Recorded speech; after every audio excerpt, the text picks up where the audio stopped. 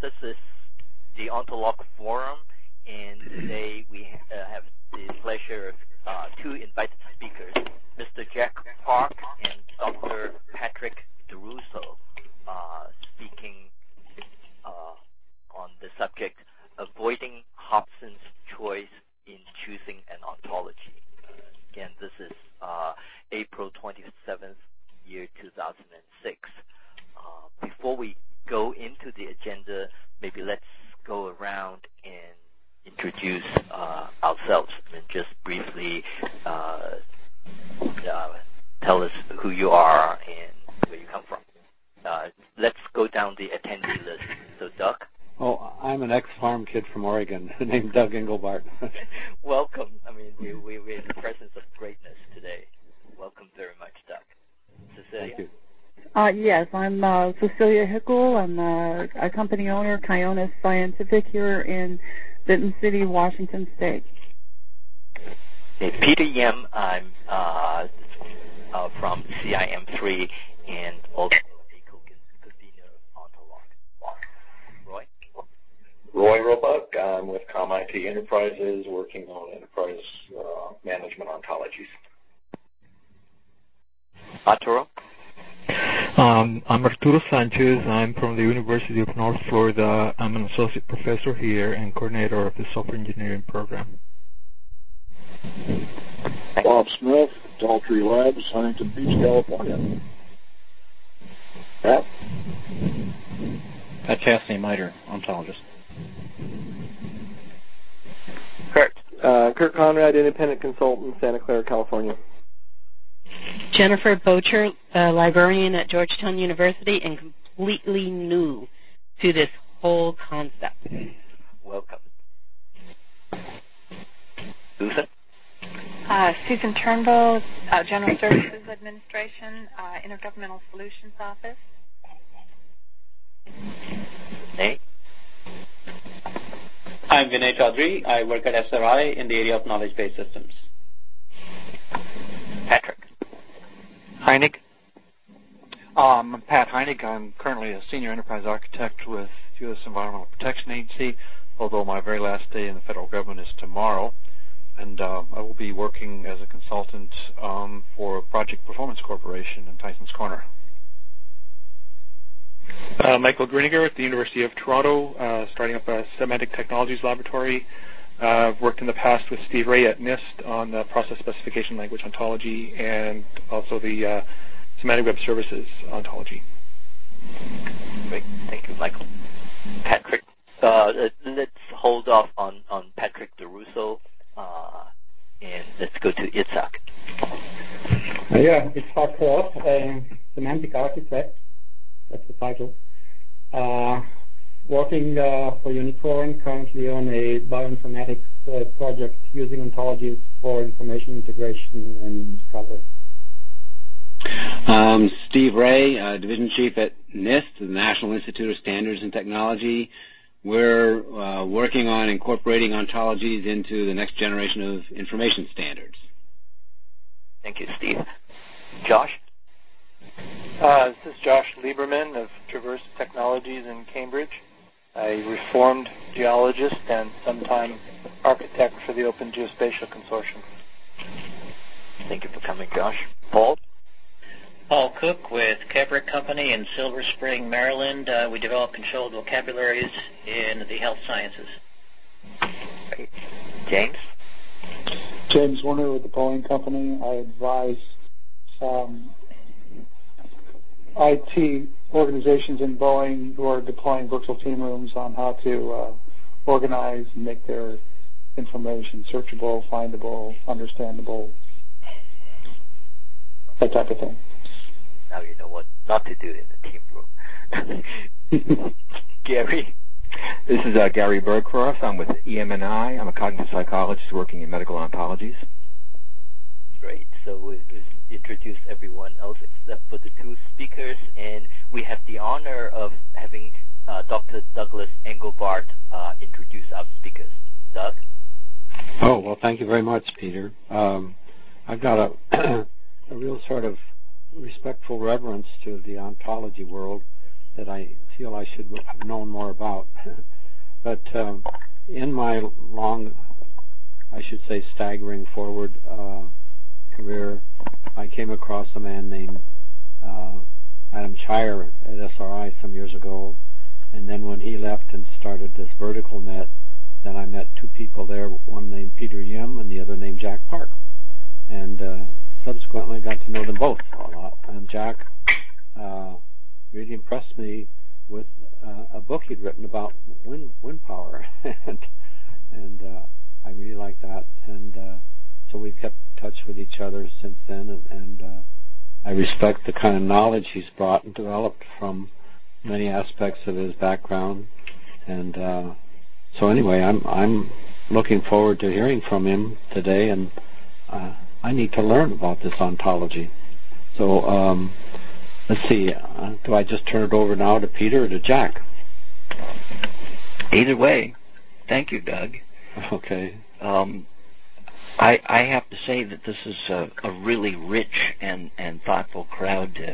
It's mildly intimidating to have this opportunity to articulate some ideas that evolved out of work that I have been doing with Adam Chire and my group here at SRI, and with Doug Engelbart along the way. It came to me that we might be able to find a way to, rather than fuse ontologies, to actually bring them together in a way in which all worldviews could be given essentially an equal disposition in front of the users as a means of federation. And I think I should say something about my use of the word federation, because many people ask me what I mean by that. And federation can be interpreted many different ways. So I take the simplest possible definition, which is simply to bring together and do so in a way that there is no ontological privilege given to any given particular worldview.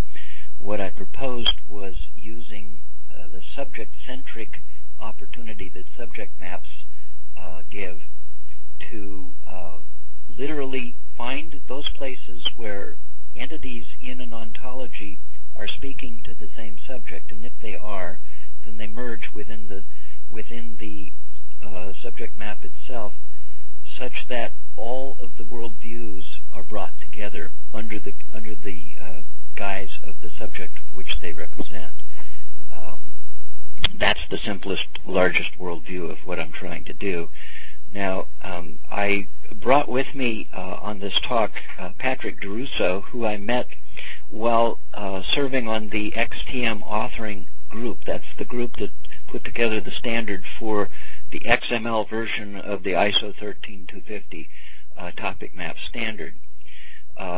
Patrick is probably one of the most literate men that I've ever met. He's an attorney, and he's also a scholar in ancient languages and that sort of thing. And so he has the ability to speak of this subject matter in rich tones that I don't have. And so I've asked him to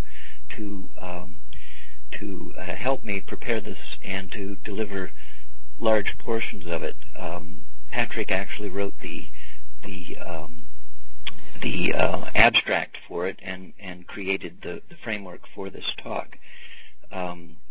I should also mention that I'm using the word subject map in difference to topic map, and that's because we are working from something called the TMRM, which came after the XTM specification, in an attempt to develop an even richer way of representing subjects.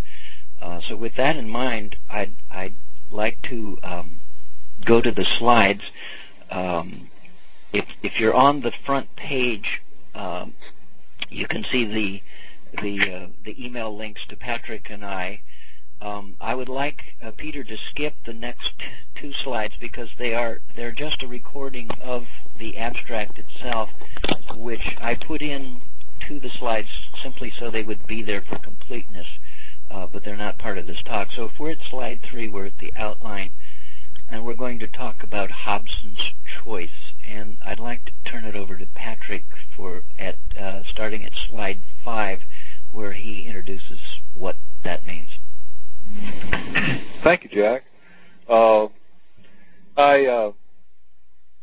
did some background research on Hobson's choice, and I guess it illustrates that university students haven't really changed all that much since the 16th or 17th century, because Hobson was renting horses, I guess sort of like you'd rent cars now, and everybody wanted to drive the Corvette and not get the Hyundai when they were going out on Saturday night. And as a consequence, students were requesting the same horses over and over again, and he wanted to be able to rotate the horses so that none of them got overworked.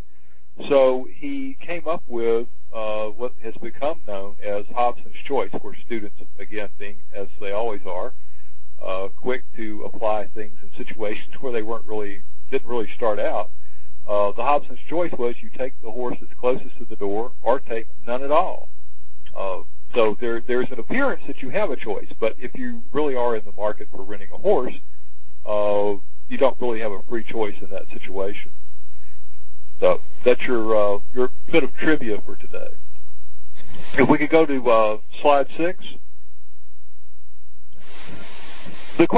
One of the questions that Jack and I wanted to explore was who uses ontologies, because to some extent, when we in a professional environment, particularly such as this one, when we use the word ontology, we mean it in a fairly specialized sense of the word.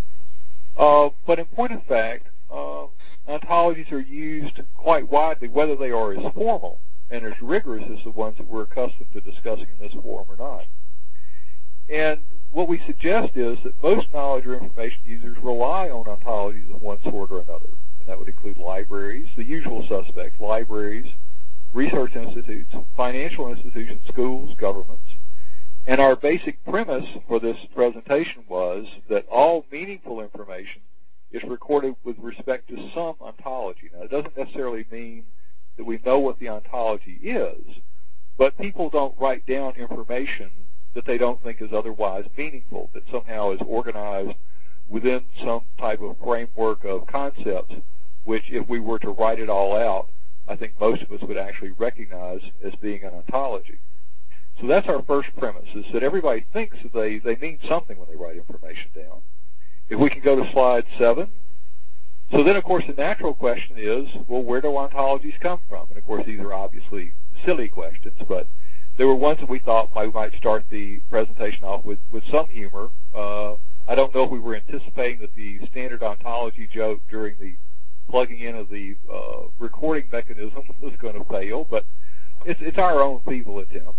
And so we said, well, our ontologies handed out at graduation. It's wedding presents, when you register for a driver's license or to vote. And so if they don't come from, if people are not handed ontologies, then the question is, well, where do they come from? Well, they come from people who use concepts to represent their worldview. Slide 8. Yes, I'm sorry, slide 8. And in any worldview, the concepts that they're using have relationships to other concepts. And at least within a worldview, those concepts and relationships are associated with what they view to be the real world. People take actions on their ontologies. They reason based upon those concepts, just as we would say that we reason when we're using a formal ontology. Of course, the reasoning may not be as rigorous. It certainly isn't as rigorous as you do with a formal ontology. But the bottom line is that ontologies actually originate from people, from users. Now, if we can go to slide 9. So, Hobson's choice in ontologies. We've been talking about ontologizing ontolog. So an ontology is required. But which ontology are we going to take? And, of course, I framed the students, the Hobson's question to us with, well, the one closest to my door, of course. And the problem with that response is that we all have different doors next to which stand our ontologies. The ones that we either operate with as formal ontologists, or ones that we operate as users, or as system designers. And, of course, when we get into a discussion about ontologies, and we've all been there, well, the choice is obvious. We're going to use, and then, of course, you name your ontology. I mean, what other choice would there be? If we'll go to slide 10. Ontology levels, the problem, though, is that when we look at the ontology levels, this is a slide from MITRE Corporation, you notice that there are upper ontologies, and of course I'm not going to spend a lot of time on this because y'all are very familiar with this, that ontologies tend to become more complex the closer to users we get. In other words, the more detailed the ontology, the more individual ontologies are going to diverge, which is illustrated by the next slide, which is 11. You'll notice that the amount of detail in a knowledge base, when you get down to the lowest level, is extremely particular. And as you go up, of course, the categories become much more broad. And the reason why we want to take the time to point this out is that as we know there are divergences in upper ontologies, if there are divergences in upper ontologies, then there are certainly going to be more divergences in middle-level ontologies and even greater divergences as we reach domain-level ontologies. And we'll see that if you go to slide 12. So our premise is that ontological diversity is a given. I mean, I don't think that anyone on this call would dispute that there are different ontologies that people use both at the upper levels, middle, and in domains, and that we are faced with a situation where we do have diversity, and that diversity increases the closer we get to the user level, which is where, despite the fact we spend a lot of time on more formal ontologies, ultimately we want to apply what we learned there to actually have real results in terms of processing information for real users. So, do we give users a Hobson's choice? Do we say either you can use ontology X and you fill in the X, or do we say don't use any ontology at all? Now, obviously, that's not really a solution. And this is where Jack's point about federation comes in. So if we can go to slide 13. Because Jack had a whole series of requirements for his notion of federation. First of all, and this may seem almost trivial to have to mention, but should be usable with any ontology, whether it's a formal ontology or not, because we don't have any control over, or at least in most situations, we don't have any control over the type of ontology that we're going to encounter when we go out into a business situation, for example. Most of the time, you would not have any control over what ontologies, in the broad sense of the word, would be used in any particular department or between enterprises that are under a much larger management structure. So if we're going to encounter these diverse ontologies, Jack's second requirement was, well, we have to maintain ontological diversity. Not simply tolerate it, not simply say, well, okay, we've got 12 different ontologies and we're going to allow some of them to be present, but not all. In order to fulfill Jack's vision of federation, then we have to be able to maintain that ontological diversity from all the ontologies that we encounter. But, of course, if we're going to do that, in order for this to be a useful exercise, we're going to have to merge information from those diverse ontologies. Well, okay, we can do that. We can just mash them all together. But, of course, then that raises problems, too, because we're going to want to have auditing trails. I mean, in any serious information system, there are always auditing controls for no other reason, just simply to maintain accuracy of the data. We want to know when it was changed, who it was changed by, possibly to be able to either back things out or to account for or to hold people accountable for the information that's been entered. But Jack had a couple of other requirements to go beyond even those. Jack wanted to preserve individual world views. After we have this merging, after we've merged all this information together, Jack wanted to be able to say, well, but everybody who gets to this merged object should be able to find their worldview represented.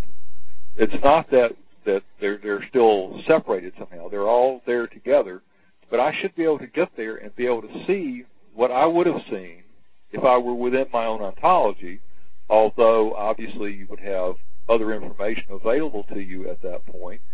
that actually came in from other ontologies. The last one I think was the most interesting, though. Jack said that, well, we really need to be able to, if we get to this merged object, what we're going to call a subject proxy in just a few minutes, if we get to this merged object, then shouldn't I be able to go from one ontology to another? And of course the answer is yes. Because if we use subjects as a binding point, the place at which merging of different representations of the same subject occur, then we've essentially created a wormhole, I think was Jack's term, a wormhole where we can go between ontologies. We're no longer limited to the one that we may have started out at. Now, it may or may not be useful in some situations, but certainly it was one of the requirements. And there are a number of benefits if we can go to slide 14, because, first of all, there is no Hobson's choice. We're either architects, designers, or users. Users of information systems can interact with a system that reflects their worldview. And there are a couple of reasons to want to be able to do that. First of all, users are already using some type of information system. And to the extent that they can continue to use an information system that structures the world, their work, their interaction with it, with their work, in the ways to which they have become accustomed, then we're not going to have to retrain people when we build new systems, because we say, look, you already know how this works, because we have taken the system and constructed it so that it matches your worldview. In fact, you don't have to do anything at all in most cases. But the other thing we have to consider is that if we use, and anybody who's ever changed software systems will recognize this, if you change from one word processing software package to another, there's always this learning curve, this lack of accuracy. Well, I hit the right hotkey, but then it didn't work, and then something else went wrong, that we've all experienced. Because when the circumstances in which we're having to interact with our systems change, there's going to be a noticeable drop in accuracy. But there are advantages not just for end users, because designers who may have a different view, slightly different, slightly broader view of information systems than their users, can build their systems using their worldviews. And then, of course, finally, at the level that we're talking about, the audience we have here today, when we're talking about architects of information systems, they can build systems with understandings that span those various worldviews that they've encountered from information system designers. So it's not the case that they have to pick one of any number of equally valid choices. They can actually merge any number of valid choices together. Which brings us to...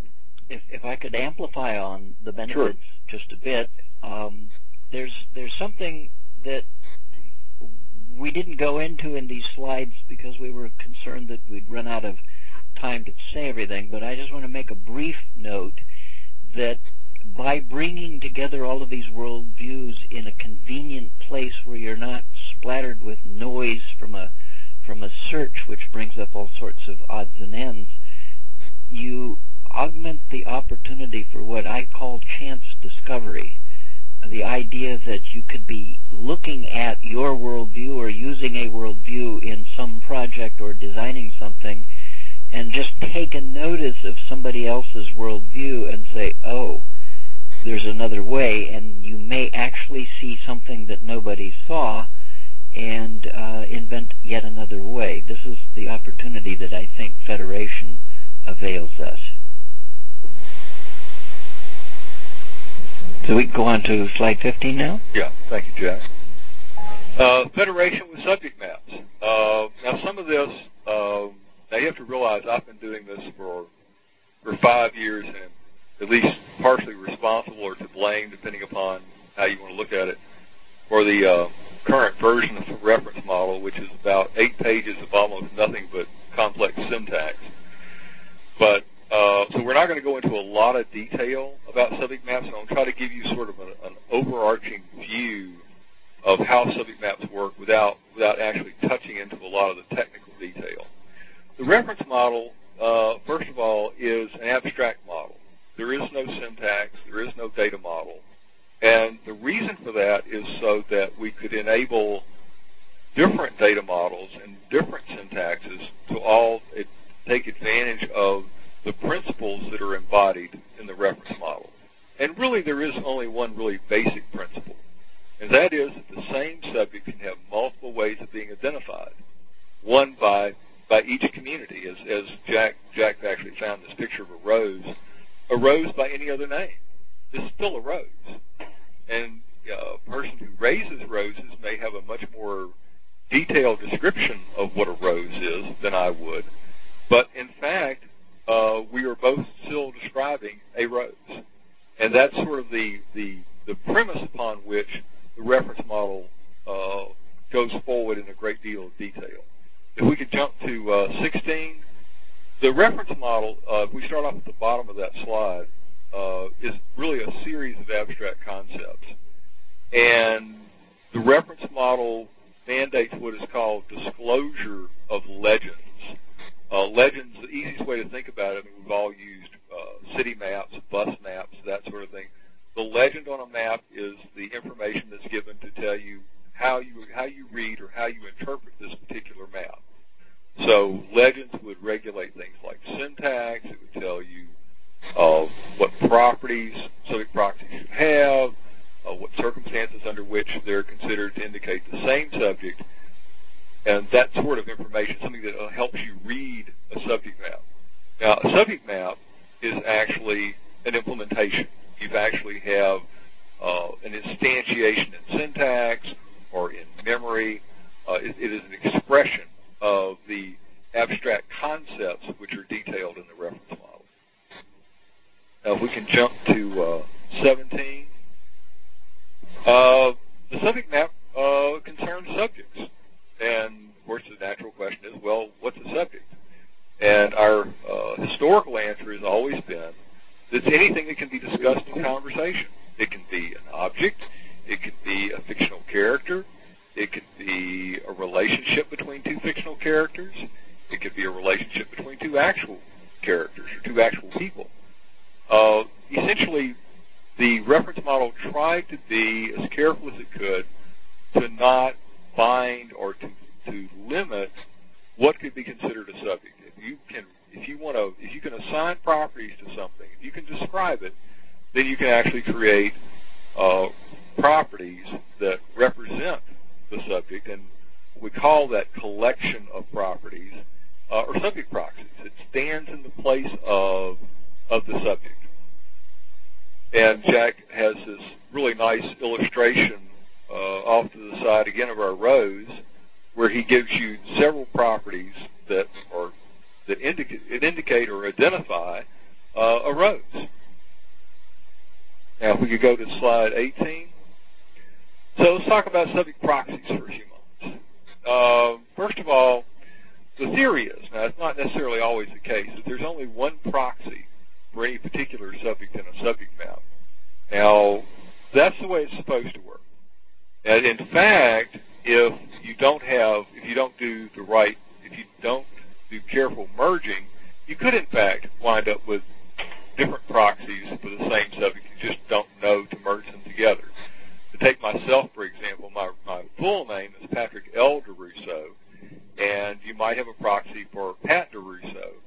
And if there isn't a merging rule that says, well, for one reason or another, that those are in fact proxies for the same subject, then you could have more than one proxy for the same subject. But the theory of subject maps is that our access to information is enhanced if we create merging rules that merge all the proxies we can find for a single subject into a single subject proxy. And so proxies serve actually as binding points for all that we know about a subject. The sort of properties you're going to find there are subject identity properties, which is highlighted in red on the slide. You can find properties that represent its relationship with other subjects. And you can also find just other things that we happen to know about this particular subject. So let's go to slide 18. Talk a little bit more about subject proxies. 19. So, yeah, I'm sorry, 19. Subject properties. This is probably too much detail, but let me skate through this right quick. Properties are key value pairs, and the reason why that's important is that property keys are references to other subject proxies that are disclosed in the map. In other words, if I have a key that is name, for example, well, that key is actually a reference to another subject proxy for the subject name in the same subject map, so that it is never the case that if you ask me what it means, I just keep simply saying over and over again name, and you never get to go any further than that. Property values, that are the other half of a key value pair, can be references to other proxies, such as if you had a relationship you were describing as a property value, or they can be literals. This is Jim Warner from Boeing. This might be a confusing question, and maybe it's something. So if I understand you correctly, you're saying that if something appears as a key once, it's likely to appear as a key other times and provide a meaningful relationship between the key use in one instance and the key use in another instance. But on the other hand, are you saying that the key in one instance is a value in another instance? No, it can be. A key, in other words, let me back up just a little bit, because that's a very good question, because the one thing that despite the fact Jack and I both proved these, the one thing we left out was the notion of labels. A key, when you take, for example, name, and then we have a value for the name. The key name is a reference. It's a label that actually points to another subject proxy. In other words, if I'm going to have the key name, there's another proxy somewhere in this subject map that can be referred to. Its label is name, so that when if you go to that proxy, you find out what subject name is supposed to be identifying.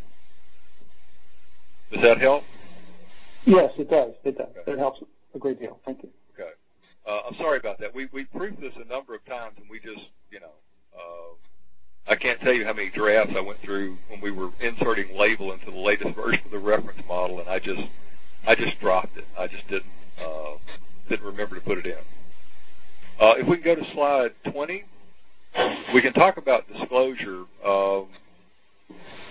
The requirements of a legend, what we tried to do there were to say not so much how a legend had to disclose what it discloses, but what it had to disclose. And because one of the things that is of concern to the reference model is how do you identify a subject.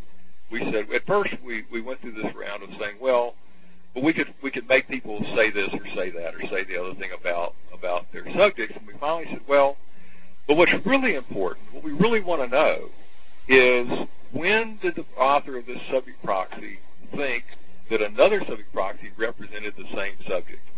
What combination of properties would be required in that author's view to represent the same subject? And if you answer that question, then the way we were looking at it in the reference model, you've also answered the question of how did this particular author identify their subject? Because, what else would you use to determine if two or more subject proxies represented the same subject, other than properties that you thought identified the subject? Now, the other thing that legends have to disclose are the subject property types. That was our discussion just a few moments ago on keys.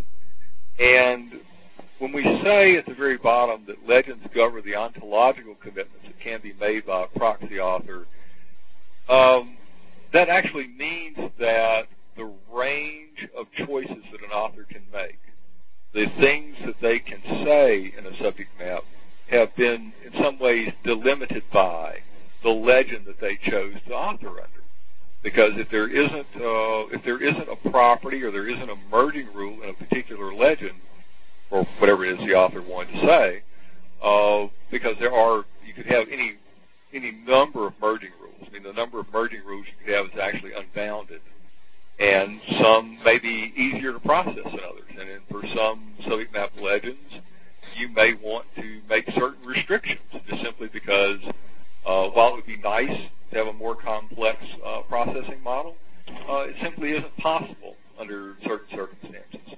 A quick question, Pat Heinig. Is a commitment sort of very like a constraint or constraint dynamics? We didn't phrase it that way, but I think that's a fairly accurate description of it. It's not a constraint in the sense of, for example, a cardinality constraint, although a legend could express a cardinality constraint. In the context in which we were using this, the constraints would be, I would say, for example, let's use a markup analogy. If you have a DTD, there are only certain elements that you can enter in your document, or else it does not conform to the DTD. And a legend is sort of like that. That, in other words, the legend has delimited the range of things that you can say. That doesn't mean that if you had a different legend, you couldn't say other things, but it's a way of restricting the boundaries within which a particular authoring task could be undertaken. Yeah, constraint would be a little too harsh, but I kept thinking that somehow when you think of the word commitment, it sort of implies that there's something going on with a grammar or an allowable, I'm going to say an allowable discourse, as strange as that may sound, but something that is actually conditioning that interaction. Yes, I think that's very true. If we could go to slide 21. I'm just going to talk briefly about merging rules, because we've covered some of this already. Merging rules define when two or more subject proxies represent the same subject.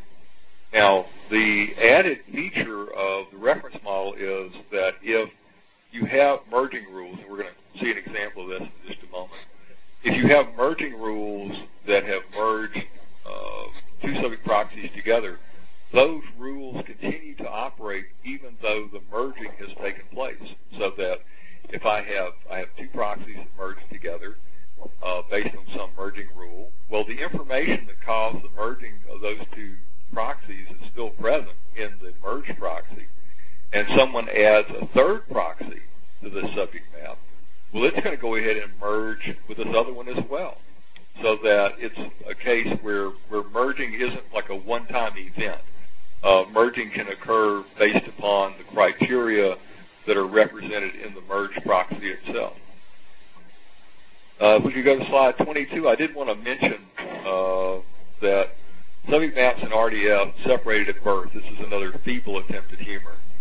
And we all are familiar with RDF and the triple model of subject, predicate, and object, where subjects, predicates, and objects are all identified by URI. What is less well known is that subject maps, the TMRM, also has a triple. And it has subject, and it has keys, and it has values which map to the predicate objects that you find in RDF.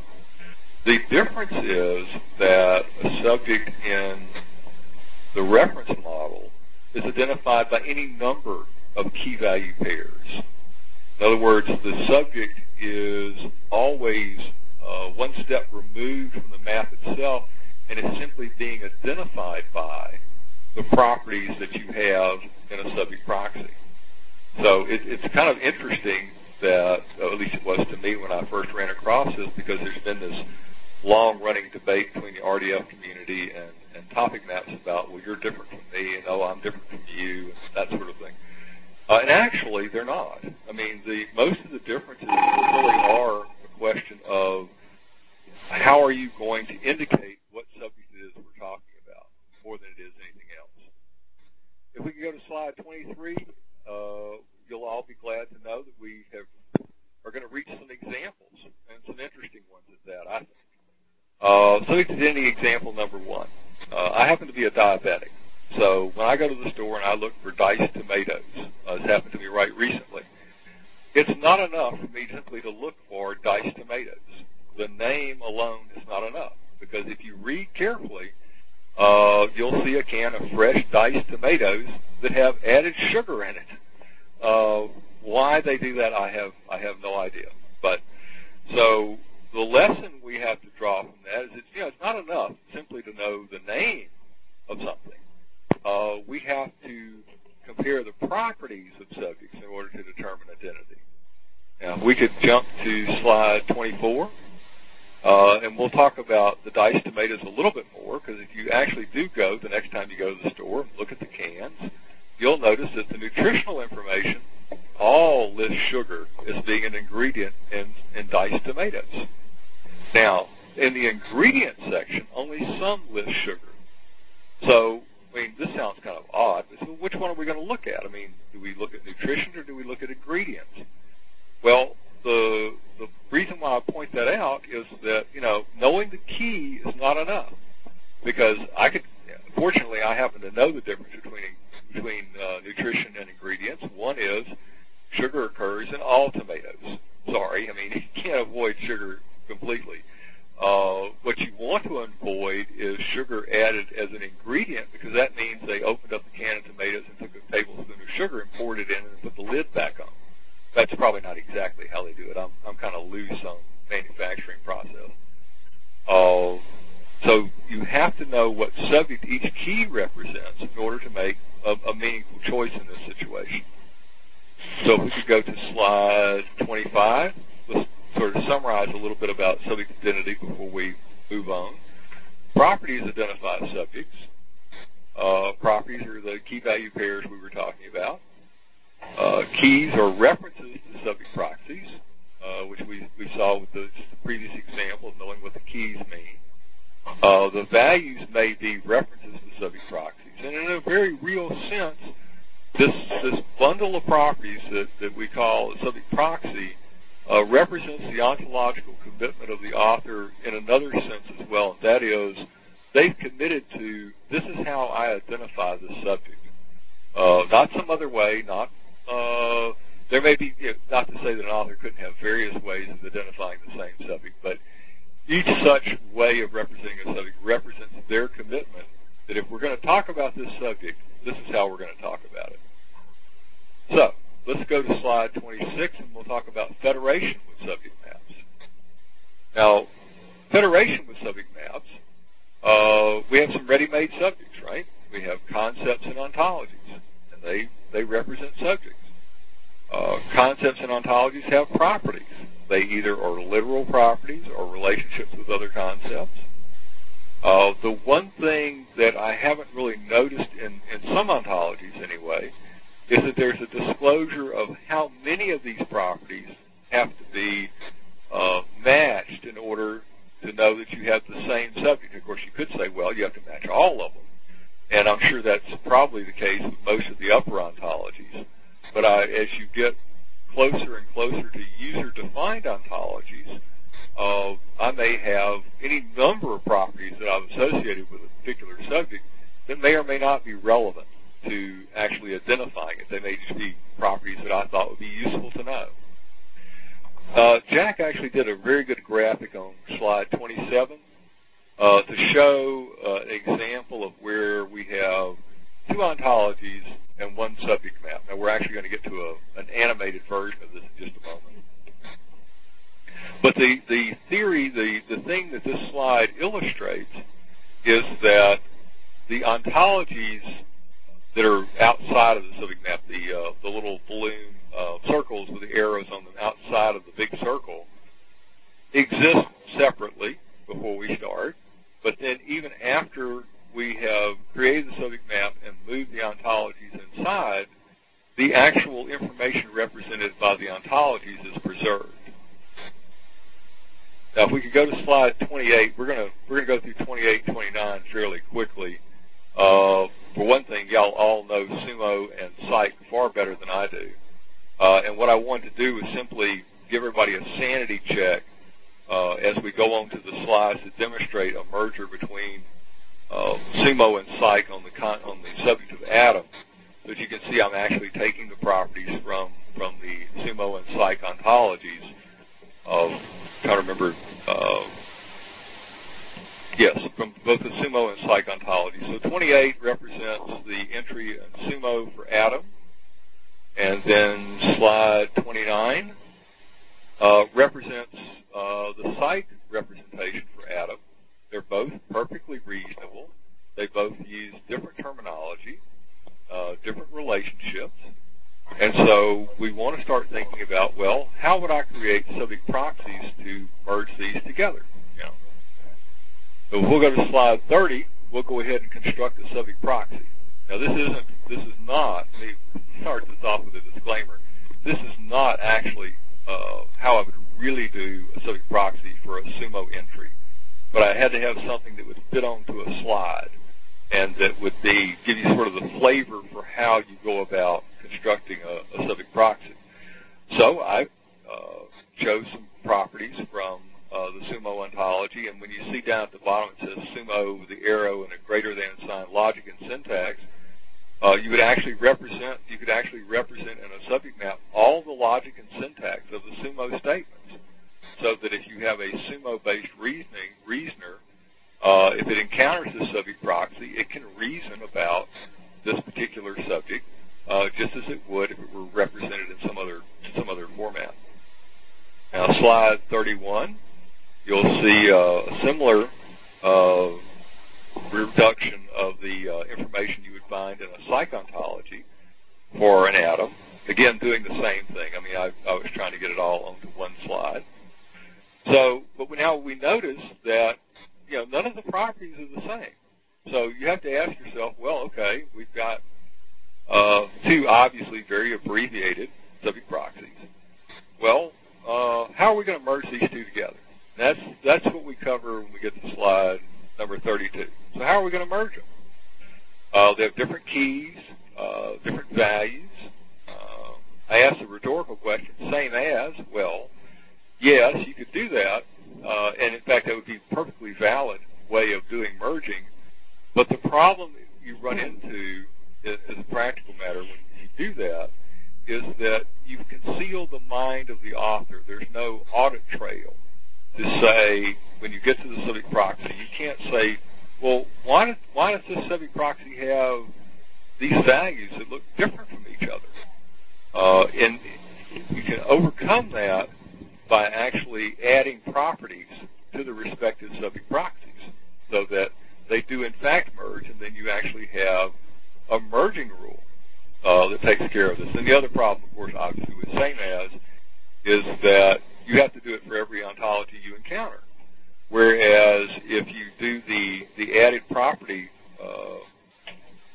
process, if, say, for example, the only ontology I know is sumo, right? And there's someone who only uses the psych ontology that wants to find out information that I have. Well, if I map my information to sumo, and assuming that we have a merger between those two ontologies, then I've been able to simply map to the ontology that I know, and yet someone who only knows the psych ontology can take advantage of it. So we'll go to slide 33. You'll see that the property that I've added, which is class equals atom, I added that to each one of the subject proxies, the one for sumo and the one for psych. And on that basis, I just left the class equals atom there so that you could see that the basis on which the merging had occurred, and put it in a different color. So you see, you still have, and obviously I've left out some more properties, again, just to get it all on one slide. You see some of the properties from sumo. You see some of the properties in, I guess that's blue-green, from psych. And then you see the atom property, which I added to cause these two proxies to merge together. Let's go to slide 34, which is where basically I explained what I just went over with you. I'm sorry, I got ahead of myself. But essentially, to summarize this particular slide, it was designed to show that we can, in fact, do auditing and demonstrate how the two proxies actually came together. If you look at slide 35, you'll notice that the merge proxy has, among others, it has these properties from different ontologies. Now, if we have represented each one of these ontologies separately, both sumo and psych, we've represented their keys and their properties as references to other concepts that are also subject proxies, then once we get to this particular subject proxy, we can use that location as a wormhole. I may not know anything. Let's say I'm the psych user, for example. I may not know anything about how sumo treats some particular property value or some particular key that it's using. But by virtue of the fact that we have this merging, which may have taken place without me even being aware that such a thing was possible, then I can actually use that as a bridge to then go out into either direction, either towards sumo or towards psych. So this one proxy location, and of course you'd have other proxies, but we only have one here. You would have other proxies that represent electron. You would have other proxies that represent specialization, which would also be merged with other concepts in either sumo or psych, respectively. And by having that sort of merging of all these subject proxies, then I have a series of wormholes by which I can travel between ontologies so that I can actually, and this is really more from the standpoint of this particular audience, more from the standpoint of a professional ontologist who would be interested in actually doing that in terms of exploring the formal relationships between ontologies and when they represent the same subjects, either for purposes of constructing better merging rules or for constructing more sophisticated information systems. But it gives us a way of creating this bridge between universes, as it were. And now we come to probably the best part, because I can actually illustrate what we've been talking about in real time. Slide 36, if you just tap it once.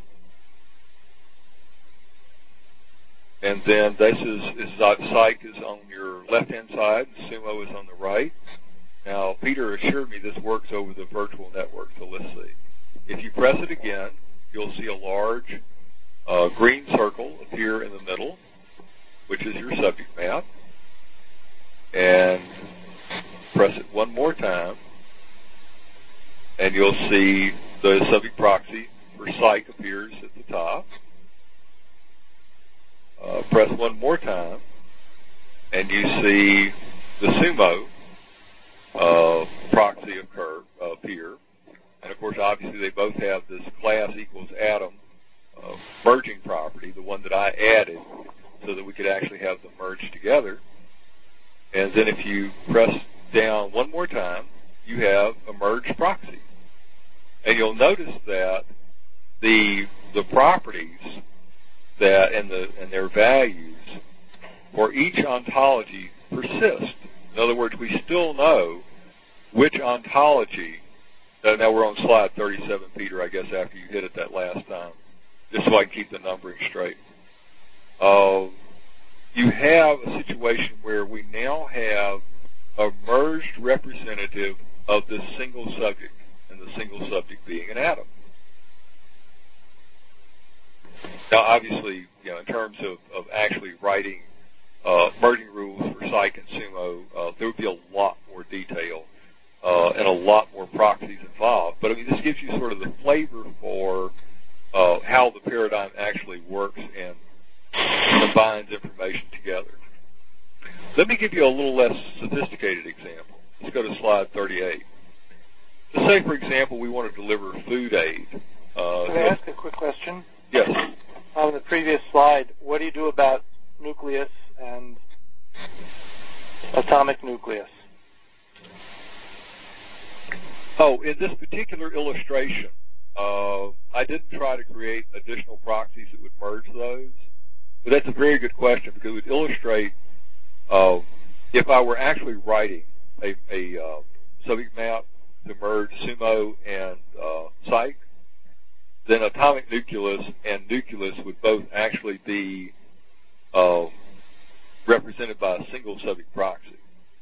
And so what you would have is you would have a single subject proxy that represents the two of those together, and when somebody made reference to it, if you reference it from the psych properties, then it'll actually take you to the subject proxy that has the psych atomic nucleus properties and says this is the atomic nucleus. And at the same place you would find the nucleus definition that you're going to find in SUMO. I'm not sure that I answered your question. I think so. It sounds like can be a hierarchy of merged proxies. Yes. In other words, you can merge the atomic nucleus. If we have this proxy that's right in front of us, the atomic nucleus would actually be pointing at the proxy that has the merger of atomic nucleus and nucleus. So in other words, you're always preserving the respective ontologies, even though you may have only a single object that's representing, for example, atomic nucleus and nucleus. Even though you only have a single object for that, we can still preserve the distinction, the different definitions for that same subject that you find in Psych and SUMO, which is really, really fairly important when you think about people being comfortable with information systems for which they've written fairly complex ontologies.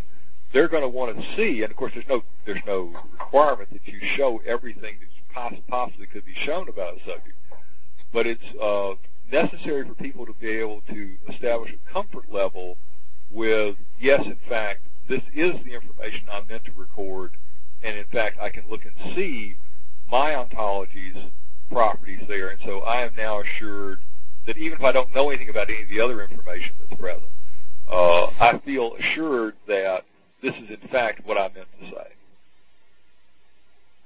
This strikes me as one of those opportunities you talked about for discovering other worldviews. That was the idea.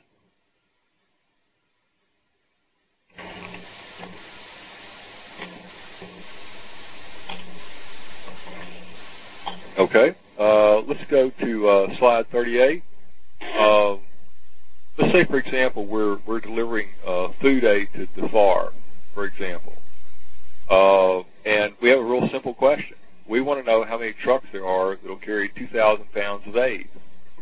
Now, the problem is, and of course, it's obviously an ontology at near user level, if not actually at user level, is that in some ontologies they say load capacity, and others they say rated weight.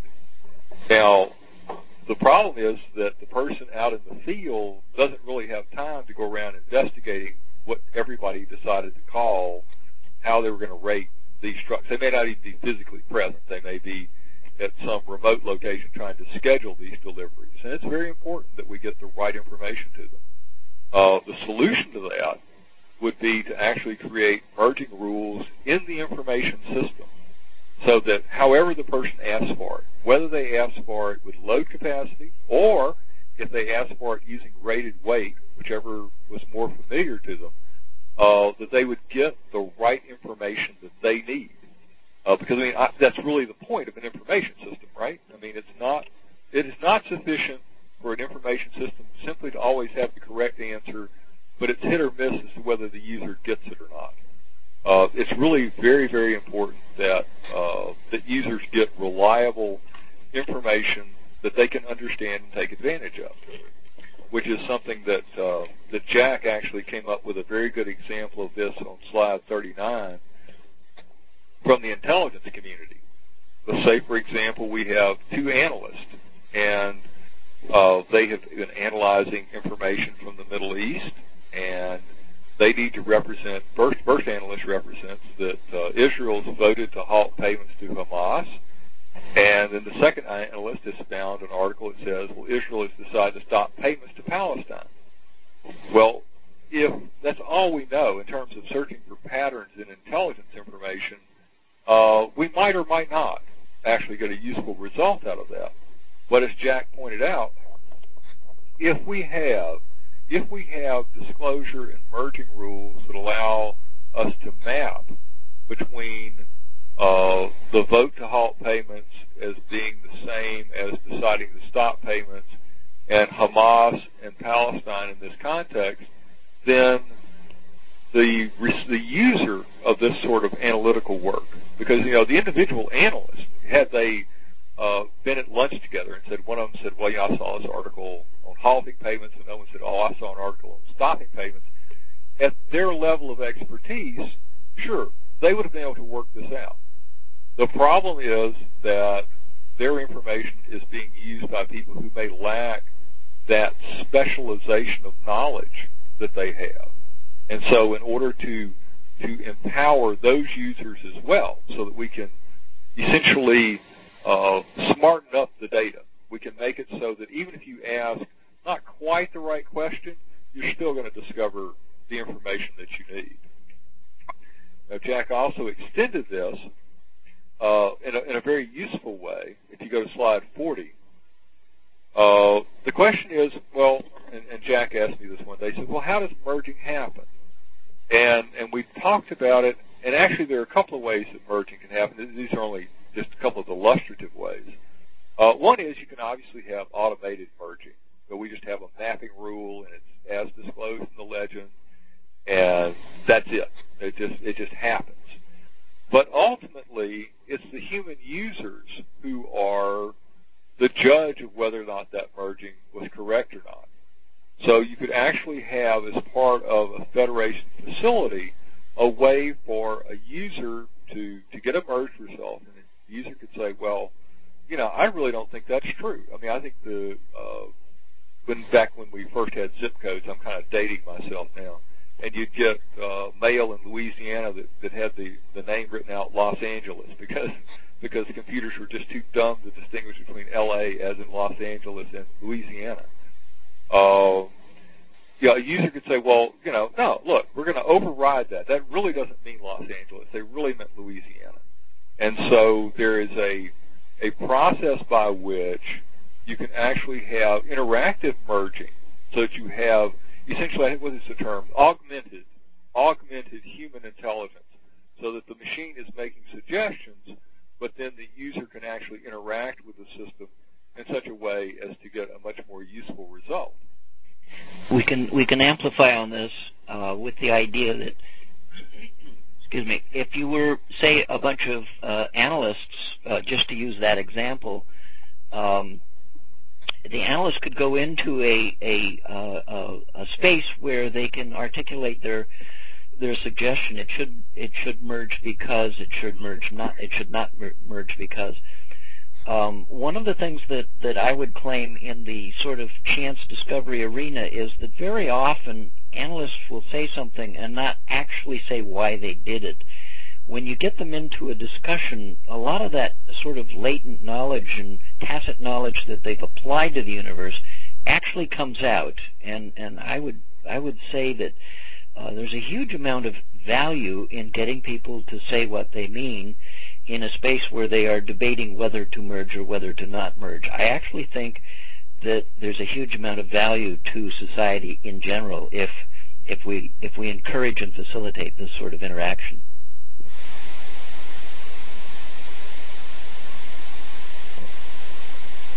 Yeah, it's very true. I mean, I really like that, the way you put that, Jack, that there could be this you said a discussion. Of course, it obviously could occur between users as well, right?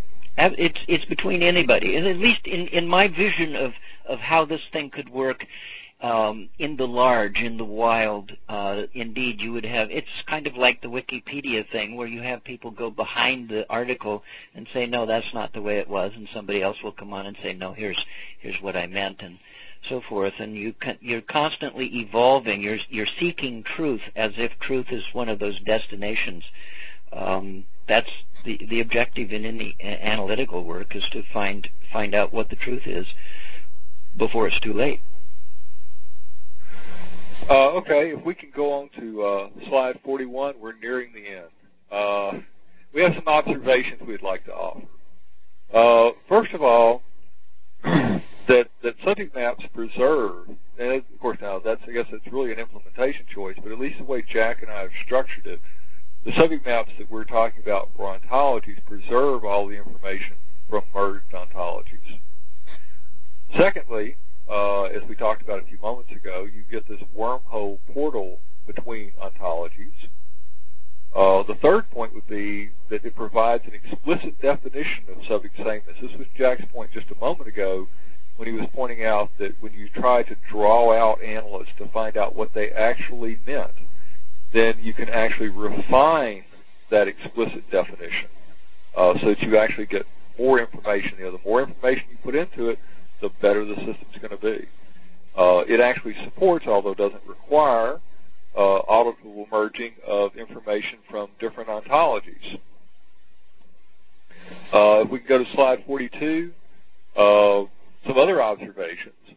And this is more from a pragmatic business sort of standpoint. While people may not always think about it this way, business systems, accounting, inventory, shipping, they all have ontologies, and a lot of times they have differing ontologies. And if we disclose what subjects are being identified in those systems, then we can map directly into the systems.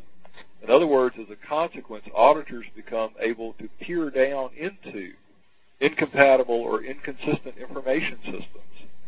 So rather than being confronted with this vast sea of different accounting systems used by contractors and subcontractors and sub-subcontractors and by their auditing agencies, people who are responsible for actually monitoring how money is spent could write legends that declare the subjects that are supposed to be being talked about in these various systems and actually essentially look down into these systems rather than simply having to say, well, you need to give me a report on what you did, and then trying to somehow reconcile that with reports prepared with other ontologies by other parts of the system, which obviously eventually gets to the point where you just say, well, there was X number of dollars and it got spent, and we can track some of it, we can't track all of it. So I think there's a real chance for this sort of thing to have an impact in terms of command and control kind of systems, although normally we don't think about accounting systems, I guess, conventionally anyway, as command and control systems, but that's essentially what they are. So we will go to slide 43. This is Paul. I have to leave now. Thanks. Nice presentation. Okay. We're not required to have top-down ontologies, which can be expensive and very time-consuming. It empowers users to make their own ontologies. It also enables users to use their ontologies and not foreign or unfamiliar ones, which was the point about how people are more accurate and work better with their own ontologies. And it also makes it possible to map between ontologies that are incompatible or that have inconsistent assumptions, because you have to recall that the binding point is the subject. What is the subject that this particular ontology is trying to talk about? And if we use that as sort of a ontological neutral ground, I suppose, for lack of a better way to describe it, then we can actually let everyone have whatever ontologies they want to whatever degree of consistency or inconsistency, and we can take advantage of those in a complex environment. Now we'll go to slide 44. Just a couple of quick points on the subject maps in particular. Recall that there are no required syntaxes or structures for subject maps, so that the consequence of that is that you can use information systems as they exist now. You can leverage subject maps on top of them.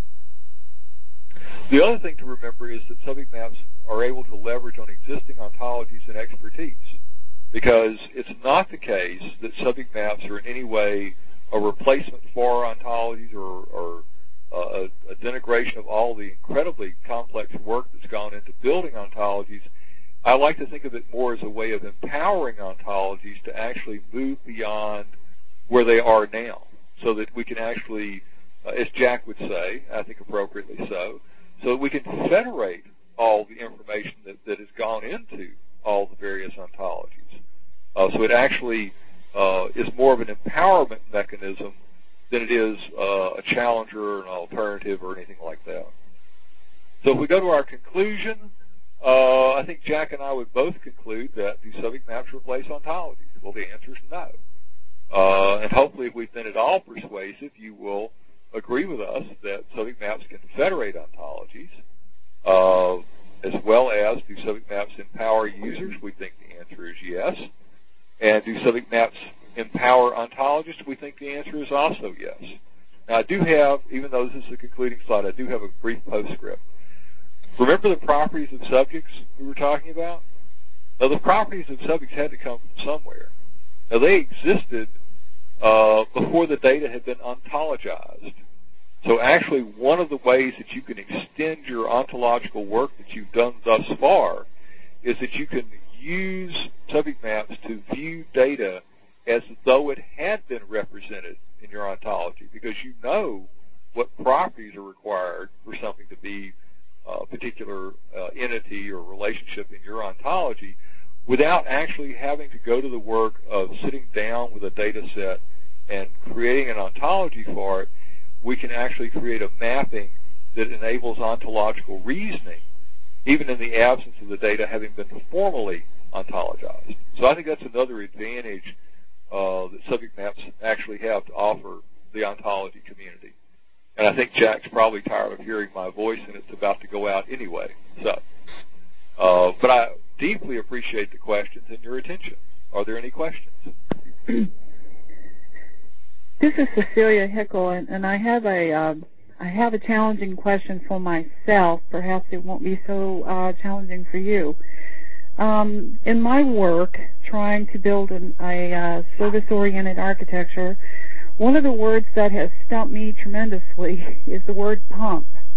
While it is also an action to actually physically pump something, it also is an item of which there are many types. And I'm most intrigued, and I'm looking at this, you have an action and you have an object, and you have many types of objects. So in reference to slide 17 and the following 18, this question popped to mind is, what would be your approach? You have properties, you have identity, there's relationships, this pump relates to this. The concept is everything, and the users have their own concepts, and I'm just trying to get your take on this. Okay. We have both an action and a subject and a verb. Something's an action and something's an object. It's a concept, right? Yes. Well, but from the standpoint of a subject map, they're both subjects, even though pump in one sense is a verb. Let's take a fairly concrete example. We have a pump, like a gasoline pump, right? It's a physical object. It costs a lot of money to get stuff out of it. And on the other hand, we want to talk about somebody pumping gas. Okay, there's the action of actually pumping the gas. Right. Well, in a subject map, if we wanted to, obviously we'd want to distinguish those two. We would have a subject proxy that says, okay, we have pump in the sense of the noun. Well, a pump has a hose. It meters out gasoline. If we're talking about a gasoline pump, it's usually connected to a large underground tank. There are any number of properties that we could associate with, we could actually put with that subject proxy, that if we were merging it, we would say, oh, well, this is a gasoline pump because it's got an underground storage tank, it's got a motor, it's got a metering device, it's got several other things. Now, if we're talking about pump the action, we would say, well, if we're going to identify pumping as an action, first of all, there has to be something that's playing the role of the pump, right? If you have action, there's something that's doing the pumping, that's actually being acted upon. So we have the pump. You have to have someone who's doing the pumping. So we would create a subject proxy that says, well, in order to represent the action of pumping, you have to have, and it may be unknown what was being pumped. Okay, we just have Jack was pumping. We don't know what he was pumping, but he was pumping something. So we have a proxy that's actually used in a property in this proxy that represents something that's being pumped, right? We don't know what it is. Right. And we have the person who's doing the pumping, right? Right. And we have this relationship between the two of them. It's what's called, in the reference model, we used, it's a couple of versions ago, what we called assertions, which were assertions of relationships between two subjects. And you had what we call role players, and one of them could be unknown. We don't know what Jack's pumping. He'd be pumping all sorts of things. But the identity, the subject identity of the action of pumping, we would actually list. Well, what do we have to know in order to distinguish that subject from the subject of the gasoline pump? So it's actually a question of what properties. If you're, rather than trying to think of it as subject and verb, if you think of it in terms of when I say those two words, and I say, well, one of them's a verb and one of them's a noun, what are the characteristics, what are the properties that I would associate with one that I would not associate with the other? Because that's really how the subject matter paradigm would actually cast that question. True. And of course, it might be different for different people, right?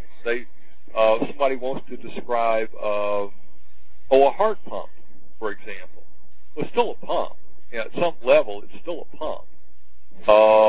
But a doctor would describe that differently than perhaps the medical catalog would. And you don't want to be looking for a heart pump and find a gasoline pump. It's not really going to be very useful. The word pump is just a name for something, and that's one of the reasons you really want to have other distinguishing things besides names for things. I don't want to date myself, but I can remember when I was a really young kid, their pumps were something that you actually wore to proms, and I don't recall whether they were shoes or something around your ankles or whatever. This is a true story.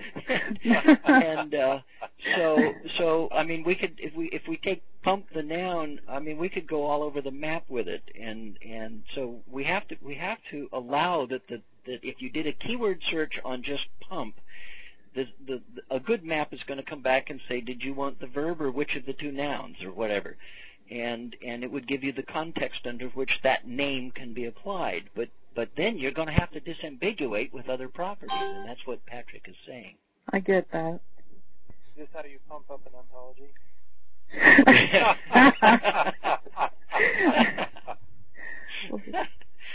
So, and that's a really, really good question that you posed. Thank you very much for that.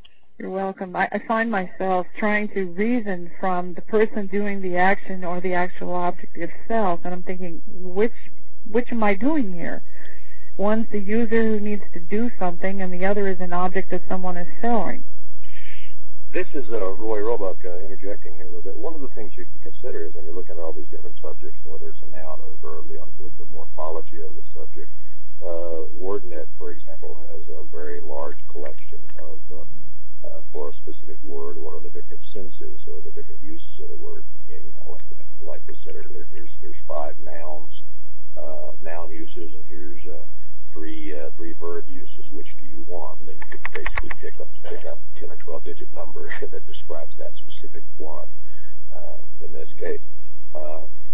But it does get down to essentially a morphological analysis and then characterizing the distinctions between the different meanings.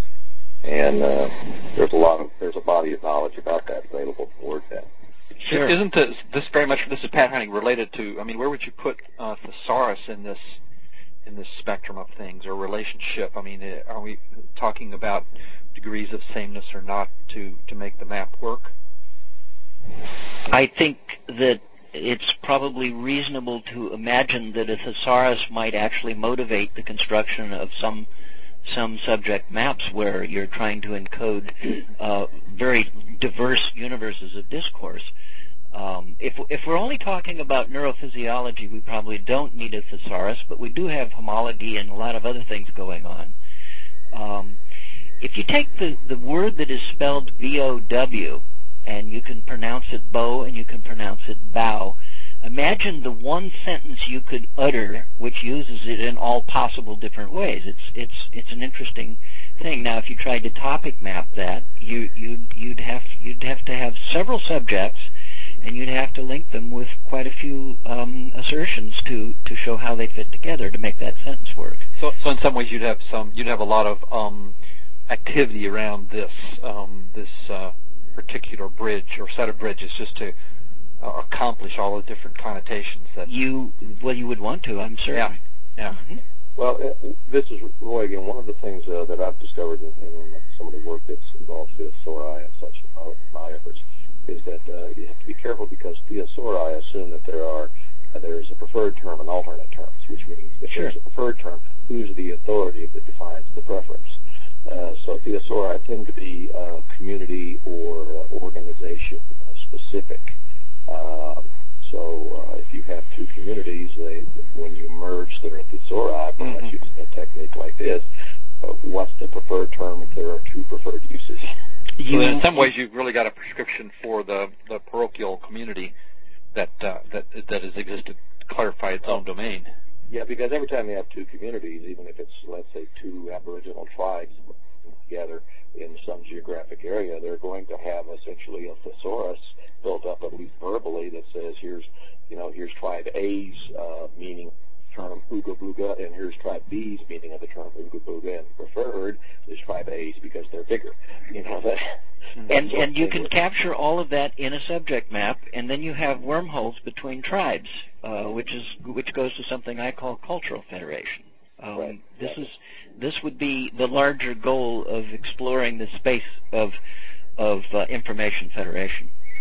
One question I have that's very pragmatic: if one goes out and looks at the ISO 13250, obviously the complete standard is there, but if someone is trying to bootstrap themselves into more understanding here, is there something within the standard that sort of comes up with the sort of layman's approach to this, or something that gets them into the subject? I mean, for instance, going through the set of slides is very, very instructive and a lot more tutorial than perhaps reading the standard.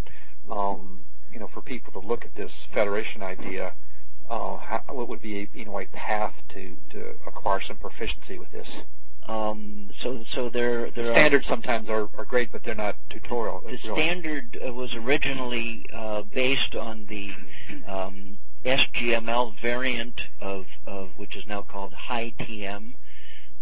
We later amended it with the XTM or XML variant, but the TMRM, which Patrick is deeply involved with, is not part of the standard as I understand it. Okay. It's an emerging technology. I please don't take this as a plug, but you can either go to the library or Amazon or whatever and get a copy of my book on XML topic maps. Mm-hmm. And there's a very brief and really sketchy chapter that talks about what has been called the RM. But there's also a lot of writing. If you go to coolheads.com, you'll find a number of slide presentations by Steve Newcomb and Patrick and Michelle Baczynski and so forth that can back you into this in their own way. Well, Jack, let me jump in. Actually, the reference model, by way of history, just very briefly, there was 13250 that was issued in 1999-2000, which is the one that Jack was describing, was based on high time. Then the XTM community was formed, and we actually amended it to add the XML syntax. Since then, there's been a revision effort to revise 13250, and the reference model I've been discussing is part 5 of the revision. Now, I'll give you fair warning. I'll have to send Peter a link to the latest draft of it. The core of the reference model is about 8 pages of nothing but notation. And it's, we tried to make it as abstract and succinct as possible, so it's not a tutorial. Mm-hmm. However, we have written a fair amount of stuff on it, and as a matter of fact, I'm in the process. I can't promise you a completion date of writing an illustrated guide to the reference model that actually uses poker hands to illustrate all of the rather abstract principles of the reference model. As well as I'm teaching a course this next fall at University of Illinois at Urbana-Champaign with their graduate school in library information science. So I'm actually developing a great deal of tutorial-type material. Most of it's fairly rough at this point. But I'd be more than happy if anyone wants to send me an email address or even if Peter is interested in just sending him links every once in a while to stuff as I get it completed. Actually, Patrick and Jack, right underneath the bullet points where your slide, the link to your slides are, there is a subsection for additional material. Since the audience has requested this, please post references and links right there. Then they will be sort of in the same place. People referencing this presentation could be led to those additional resources. Okay. Very good. This is Michael Gruniger. I have a couple of questions. Okay. So how do you kind of see this approach kind of being used? Is it primarily a management consultant tool for kind of mediating discussions between people? That's one approach. Let me tell you the origins of my thinking. Adam Chire and I put together a paper that I presented in Germany last year. The title of the paper was called Just for Me, Topic Maps and Ontologies. And the term Just for Me, let me give a brief point on that. I went to a meeting in Santa Clara where I had discovered that the primary epistemology of public education was just in case, which was shove everything at them, they might need it someday, where the constructivist approach is just in time, and this really nice woman that sat in the back of the room started giggling, and she said, actually, it should be just for me, which speaks to the notion of ownership of your knowledge. And that's the purest roots of constructivism.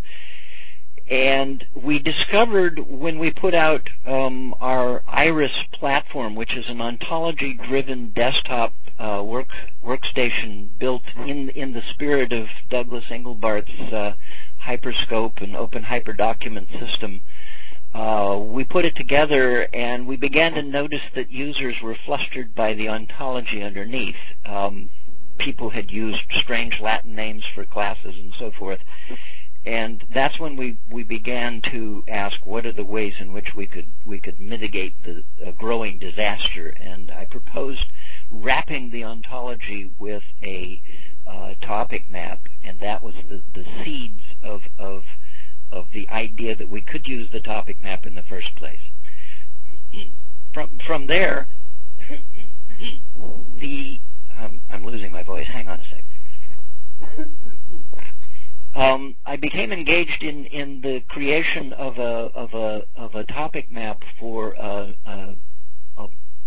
neurological database from a primate research center. I wish Doug Bowden was on this line. He apparently isn't today. But there's a primate research center that has a database that is responsible for maintaining the naming conventions for the National Library of Medicine's neuronames. And in building the topic map, we got into these ideas of preferred names and authorities and all of that. And that's when I began to realize there was room for federation here, where we could ask researchers not to change their naming conventions, their relationships, essentially change their ontologies, but federate them to a central subject map in which all users would have these wormholes into the other research labs without disclosing any of the private information they didn't want to federate to the map and so forth. So that it became possible to actually do a bit of cultural federation amongst scientific researchers, and that's where the roots of today's talk came. Because it's kind of seems to be kind of the experience, at least in a lot of the ontology news groups. The problem is not in specifying mappings between ontologies. There are a lot of languages for doing that. A lot of languages enable that. The problem is in generating mappings, or the biggest problem is just coming up to some way of evaluating mappings. Because even when one person proposes a mapping, the other person says, no, that's not right. And, when things stay at a very informal level, it just degenerates into argument. And you can never arrive at anything. So that's kind of where the challenge is in that evaluation of the correctness of a mapping. I didn't quite see that in the talk today. It was a great medium for proposing mappings and kind of being a nice flip chart meeting tool, but I didn't see that next step. I think. Jack, can I yeah, please. Of course, we presented it as though the mappings we were doing were self-evident, which is partially an artifact of doing a presentation. But in fact, different people could have different mappings coexisting in the same subject map. In other words, you think that some particular mapping I've done between two terms based upon the properties that I have listed is incorrect. There's nothing that prevents you from having your own mapping. And the key to this is listing the properties on which you based your mapping. In other words, it's not sufficient for me, for example, to take today's example, for me to say, well, Adam in Psych and Adam in Sumo are the same. Because some people might or might not agree with that. But if I tell you the basis on which I did that, I think that supplies the evaluative aspect that you're asking about in terms of I can look at the mapping, and it's not simply somebody said these two are the same. I can actually look at it and see why they said it was the same. And so where, in the example, where was the why? In just even the example, the Sumo Psych Adam example, where's the why? If you look at the highlighted, like on slide 30, if you look at the highlighted, the properties that are colored in red on slide 30. Right, electron, proton, nucleus. Yeah, and the ones that are kind of a bluish-green on Psych, those are what are called subject identity properties. In other words, those are the properties that I said, if you match on these three, then you've matched the subject I'm talking about. Now, obviously, if you had a real subject proxy out of Psych or Sumo, you would have a lot more properties than that have to be matched in order to match this particular subject. But the reason why those were highlighted was to indicate that the particular user, in this case me and Jack, had made a decision that if you match on those three, then you've matched on the subject that we think this particular proxy is representing. Hi, this is Arturo Sanchez. Do we still have time for more questions? Yes, Arturo actually had tapped in several questions. So if we go to the page and look down below where the slides, the link to the slides are, Arturo, you've got 3 questions lined up already. Yeah, so if you start from the bottom, that could be kind of related to the question that Michael Groninger was asking before. So if you have this world where anything can coexist harmoniously, so to speak, do you have the concept of contradiction or ambiguities? And if there are such things, how do you solve them? Do you mean contradiction as in if I want to represent that two proxies contradict each other? Yes. Go ahead. No, what I was going to say, which is related to my second question, is that there are examples in mathematical logic and set theory, etc., that show that when you pretty much allow anything to be anything, you can have like self-referential phrases that don't have any meaning, or they can be contradictory within the theory. So how can you avoid this if you have such a thing? Oh, well, we don't try to avoid it. I mean, what subject maps are trying to do, subject maps are trying to allow people to represent explicitly how they identify particular subjects. Now, it may be the case that the subject they're representing is a contradiction in some particular logical system, that's okay. I mean, that's their subject. In other words, subject maps don't prejudge. For example, if I want to have a subject proxy for unicorn, well, we're all relatively sure that unicorns don't exist. But despite the fact unicorns don't exist, nothing keeps me from having a subject proxy that identifies that subject.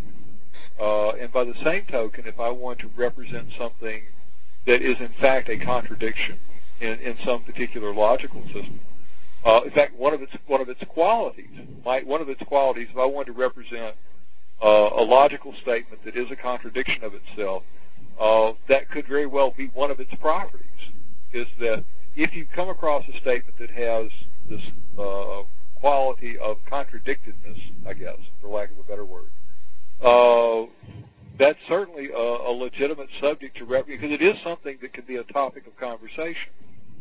Now, if you mean contradiction in the sense that you have a subject map and I have a subject map, and they are just incompatible with each other, that things that you say are subjects, I say are not, that certainly is possible. I mean, there's nothing in the paradigm that compels anyone to use anyone else's view of what is or is not a subject. Or, to take it a step further, nothing compels you to identify your subjects the same way I do, for example. But if you are writing systems that use your approach to make decisions, for instance, then the system can get to a point where there are multiple decisions that are valid. So how do you disambiguate those? Oh, I see. Okay. With a subject map legend, if I were writing a system and one of the requirements is that there is only one decision, it can't reach contradictory results, right? I mean, because we want it to come out with a answer. We don't want it to get caught into a loop. Then you would have to write a subject map legend that prohibits that from happening.